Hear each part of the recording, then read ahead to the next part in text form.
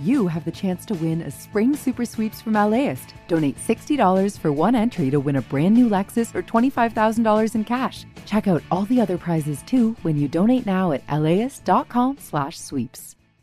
I'm Tracy Thomas, host of One for the Books, a live literary event series from LAist. We are back with guests, author Amanda Montell and actor Bella Lavelle. You can find us on May 15th at the Crawford Family Forum. Tickets at laist.com/events.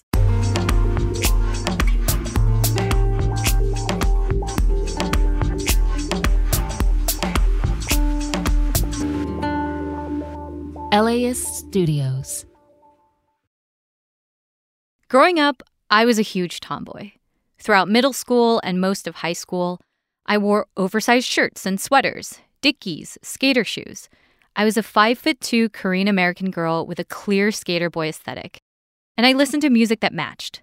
Like, the first 2 CDs I ever bought with my own money were Jimmy Eat World's Bleed American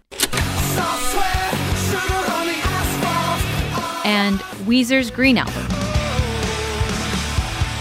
And that's how I wanted people to see me. As an MTV junkie who shopped at all the cool places, like PacSun, Vans, Volcom, you name it, I was shopping there. I wanted to be a rock aficionado who wasn't just into the current stuff, but could also sing along to Pink Floyd, Led Zeppelin, and Cream. It was like I was always ready for a pop quiz on the history of American rock that just never happened. Which is so middle school, right? Prepping for imaginary tests on coolness that just never happened. And all of this is why, when I told my friends from back then that I was going to host a podcast about K-pop, this was their reaction. You know K-pop? Yeah, that was my response too. I never knew you listened to K-pop. I mean, in high school, you only listened to very emo music, Jimmy Eat World, all the other rock bands. It was rarely K-pop. This is Sarah and Randy. They're 2 of my closest friends who have known me since middle school. The 3 of us grew up in Koreatown, and a bunch of our memories involve, hanging out at boba shops and going to our very Korean church, eating at Korean restaurants. Do you guys remember, hanging out in K-Town? That's the only memory I have. It was, going to church, going to boba, going to the mall. It was mostly Randy driving by then. We didn't have enough money to do anything cool. I Love Boba was the coolest thing we can do. In recent years, K-Town has been put on the map as a destination to visit on lists of good food and nightlife and places you gotta see in LA. Agashi Gopcha? No. Wait, what is that? But back when my friends and I were growing up in the 90s and 2000s, K-Town was not that. K-Town felt like a place that nobody really knew about. Like, they'd always ask, where's that? So, if you're not familiar with Koreatown, it's this sprawling neighborhood in the middle of Los Angeles. There are Korean signs everywhere and tons of shops and restaurants. And when I was growing up, all the adults in K-Town were immigrants who only spoke Korean. And this is where I felt like I was different from the other kids in K-Town. Because my dad spoke perfect English. Because he had grown up in the US. And like all my friends from K-Town, their parents were nothing like him. And when I was in middle school, my dad wore his work uniform everywhere, which included a blue windbreaker that said in big yellow letters on the back, Federal Officer.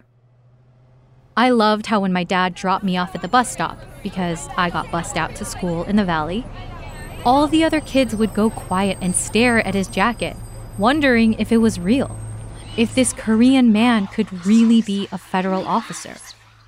And I think that's what I wanted to recreate. That feeling of awe and respect for someone who was so American. My dad was born in Korea, but he moved to a small town in Northern California with his family when he was in elementary school. And he had a super American upbringing. He played high school and college football and waved lighters at Pink Floyd concerts. He even served in the U.S. Army. Like, he was in the 101st Airborne Division that jumped out of helicopters during Operation Desert Storm. And after he left the Army, he came to LA and worked for the Federal Bureau of Prisons. I still don't know exactly what he did, but I do know he worked closely with U.S. Marshals. And in my mind, my dad was the epitome of cool, and everything he liked, I liked. Like baseball and old TV shows like Get Smart. I listened to whatever music my dad was listening to, like Jim Croce and Creedence Clearwater Revival. My mom immigrated from Korea while she was pregnant with me. But my parents separated when I was 8, and so I lived with my dad and grandma, which meant I was really only exposed to American culture at home. So when I was bussed out from Koreatown to the Valley, I related to the white kids at school who liked Green Day and watched King of the Hill. And when the Korean girls at home started talking about dramas they were watching, like this one, Winter Sonata, or their favorite K-pop groups like SES, I tuned out. But here's the thing my friends didn't know, that no one in my life knew. Something that I am admitting here on this podcast for the first time. I was secretly a K-pop fan. As much as I wanted everyone to believe that I was this super cool American MTV PacSun kid, when I was at home by myself with no one to impress, this is what I listened to. And this. And this.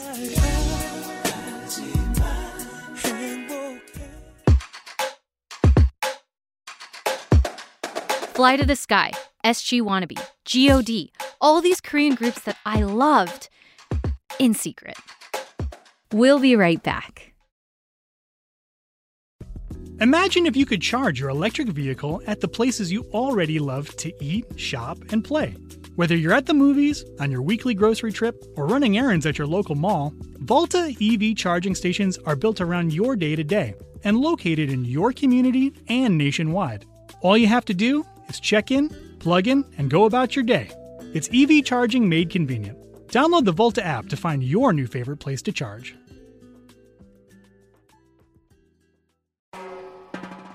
Hi, I'm Tracy Thomas, host of One for the Books, and we are back for another round. This is clearly an NPR audience. Yeah, I think they're so smart. What the hell? My guests this time are actor Vella Lavelle and author Amanda Montell, whose new book, The Age of Magical Overthinking, is out now. Join us on May 15th at the Crawford Family Forum for book talk, trivia, and hot takes. Tickets can be found at laist.com/events. Okay, so I just shared my deepest, darkest secret. I used to listen to K-pop. I loved these old school K-pop groups so much. I used to play their songs over and over again in my CD player and belt out the soaring melodies. I even learned how to type in Korean so I could look up the lyrics, which used to only be available on Korean websites. I would print them out and memorize them so I could sing or rap along. Like this song by MC Mong called I Love You, Oh Thank You. I love you, oh thank you. 언제나 내 맘속에 나는 네가 있어. 나는 느낄 수 있어. 네가 어디에 있던 나는 갈 수 있어. 그래야 이 힘든 삶을 살 수 있어. No one knew I did this. I was actually so paranoid about the K-pop playlist I made in my iPod that I gave it a super American code name. And I was always ready to switch to another song on my iPod if anyone asked what I was listening to. Like a gunslinger, right? My hand is constantly hovering over the controls, fingers twitching, just ready to click on something cool like The Strokes. Literally anything but K-pop. As I got older and my American music taste changed, my Korean music taste changed too. So in college, when I was listening to bands like Young the Giant and Local Natives and Bright Eyes, I was also secretly listening to groups like Epic High, Girls' Generation, and Big Bang. And when I told this to my friends, I found out they had done the same thing. Here's Sarah. I think I got to a point in my life at that age where I was like kind of denying like K-pop and Korean culture, anything like related to Korean, just because trying to be more American. Yeah. Yeah. They were also secret K-pop fans growing up. Probably not to the extent of like making fake playlist names on their iPods, but still, we all wanted to hide it. So why? For me, I don't think anyone actually made fun of me for listening to Korean music. Looking back, I'm pretty sure my shame was completely internalized. Because I thought if people knew I was listening to Korean music, then the carefully crafted American image I had made for myself would shatter. I also felt like my taste in music set me apart from the other Korean American kids at school. And that difference, that's what I wanted. That's what made me feel cool and special. The way that I saw it growing up, K-pop didn't have any currency outside of the Korean community. No one outside of it had ever heard of K-pop. Which makes sense when you think about how hard the music was to access back then. In the 90s, the only way my friends and I knew how to get Korean music was to buy CDs from the one music shop in Koreatown Plaza, or rent VHS tapes from the Korean video store. Do you remember SES?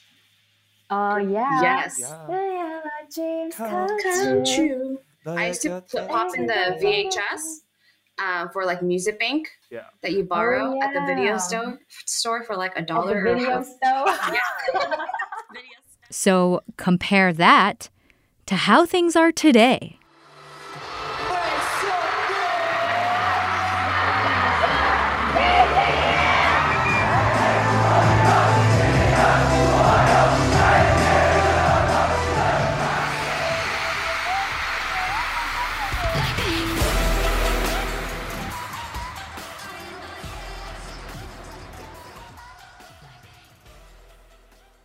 K-pop is everywhere. We'll be right back. The LAist Spring Super Sweeps is happening now. You can win amazing prizes while supporting your source for local fact-based journalism. One lucky grand prize winner will get to choose a brand new Lexus or $25,000 in cash. Other prizes include an electric bike from Juice Bikes and $1,000 gas gift cards. Your donation of $60 gets you one entry to win, and the more you give, the more entries you get. Donate now at LAist.com/sweeps. It's pretty much undeniable that K-pop has become a global phenomenon. In the US, 4 out of the 10 best-selling albums in 2021 were K-pop albums. 4 out of 10. And 2 of those albums were by none other than... It's BTS! BTS. The biggest boy band in the world. The group has shattered music industry records left and right, and has gone far beyond the category of K-pop. I mean, they spoke at the United Nations 3 times. They even have their own McDonald's meal. And K-pop is not limited to just BTS. There are hundreds of other groups that people love. K-pop has its own category at the VMAs, MTV's big music awards show. And there are tons of collaborations between American and K-pop stars, like this one with BTS and Coldplay. But this music that is now playing everywhere on TV and in shopping malls, it really was limited to Koreans and Korean Americans. So, what happened? How did this genre that I grew up hearing in my neighborhood become a full-on global sensation? And what does this cultural shift mean for Korean American kids like me? There is so much out there on the history of K-pop, but not enough about the role that Korean Americans and Los Angeles have played in shaping the music. I'm Vivian Yoon, a Korean-American actress and writer from Los Angeles. And from LAist Studios, this is K-Pop Dreaming, a show about how pop culture carries our shared history. In this show, I go on a journey to find out how K-pop got to where it is today. And K-pop's rise is an epic one, spanning continents and generations. I was like that token Asian guy in every hip-hop club and bunch of dudes, and they're there to just battle. Without hip-hop, you would not have K-pop. You know, people were running into my dorm room and saying, hey, bro, your hometown is on fire. Okay, that's the song. That's the magic, man. I could see myself singing it in front of 1,000 people. And one of her friends said, your grandma watches K-pop? I've never seen so many Koreans in one spot in my life. Everywhere I look, everybody's Korean. Oh my God, are they here? Oh my God, I think they're coming out. And in learning about K-pop's history, I ended up filling in gaps in my own family history, hearing stories I had never heard before. 해방도 겪고 많이 겪었어. Like from my grandmother, who grew up in Korea during the Japanese occupation. 다른 동네야, 그러니까 그냥 미군들을 위한 동네야, 거기 이태원은. Or my mom, who told me about her time in a neighborhood in Seoul that would become a hotspot for early K-pop legends. The world has embraced K-pop in ways that young me could never have predicted. And it's had ripple effects on my life and career. Like, I've gotten opportunities because of the growing interest in Korean anything. Like right now, I'm pitching a TV show about Korean Americans in Koreatown, which I never would have thought anyone would be interested in. And looking back, it's kind of wild how I felt like I needed to hide my love of K-pop in the first place. So, I don't want to hide it anymore. I am saying it here, publicly, to the world. And I know I'm very late, but I love K-pop. And I always have.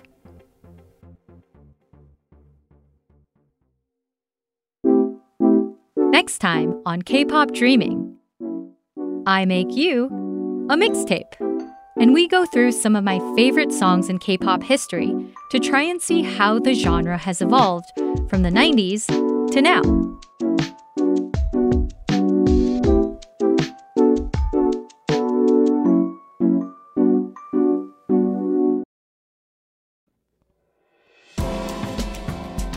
K-pop Dreaming is written and hosted by me, Vivian Yoon.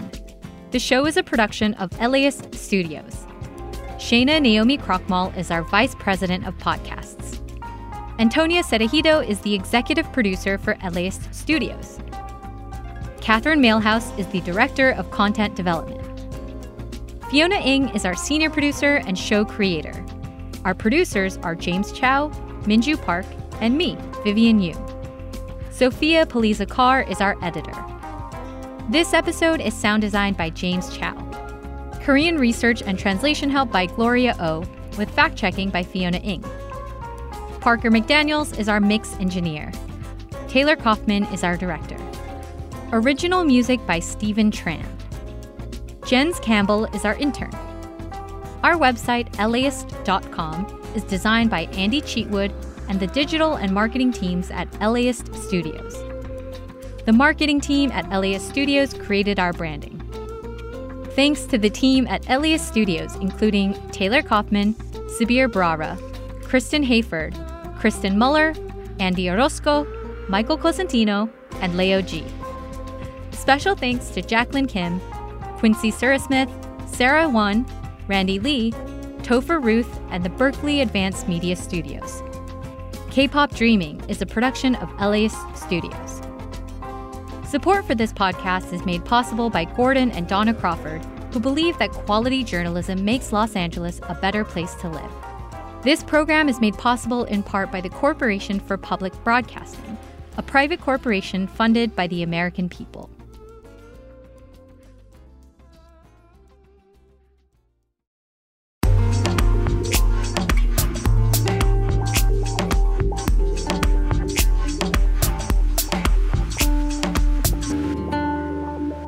LAist Studios. Colorado River is running dry. Water may not reach millions of people. So if there's no water, there's no water for everybody. It's up to California's lead negotiator, a 28-year-old. This is a historic thing coming. And 6 other negotiators to find a solution. I want an agreement that lessens the pain for all of us, not just some of us. Listen to Imperfect Paradise, the Gen Z water deal maker, wherever you get podcasts.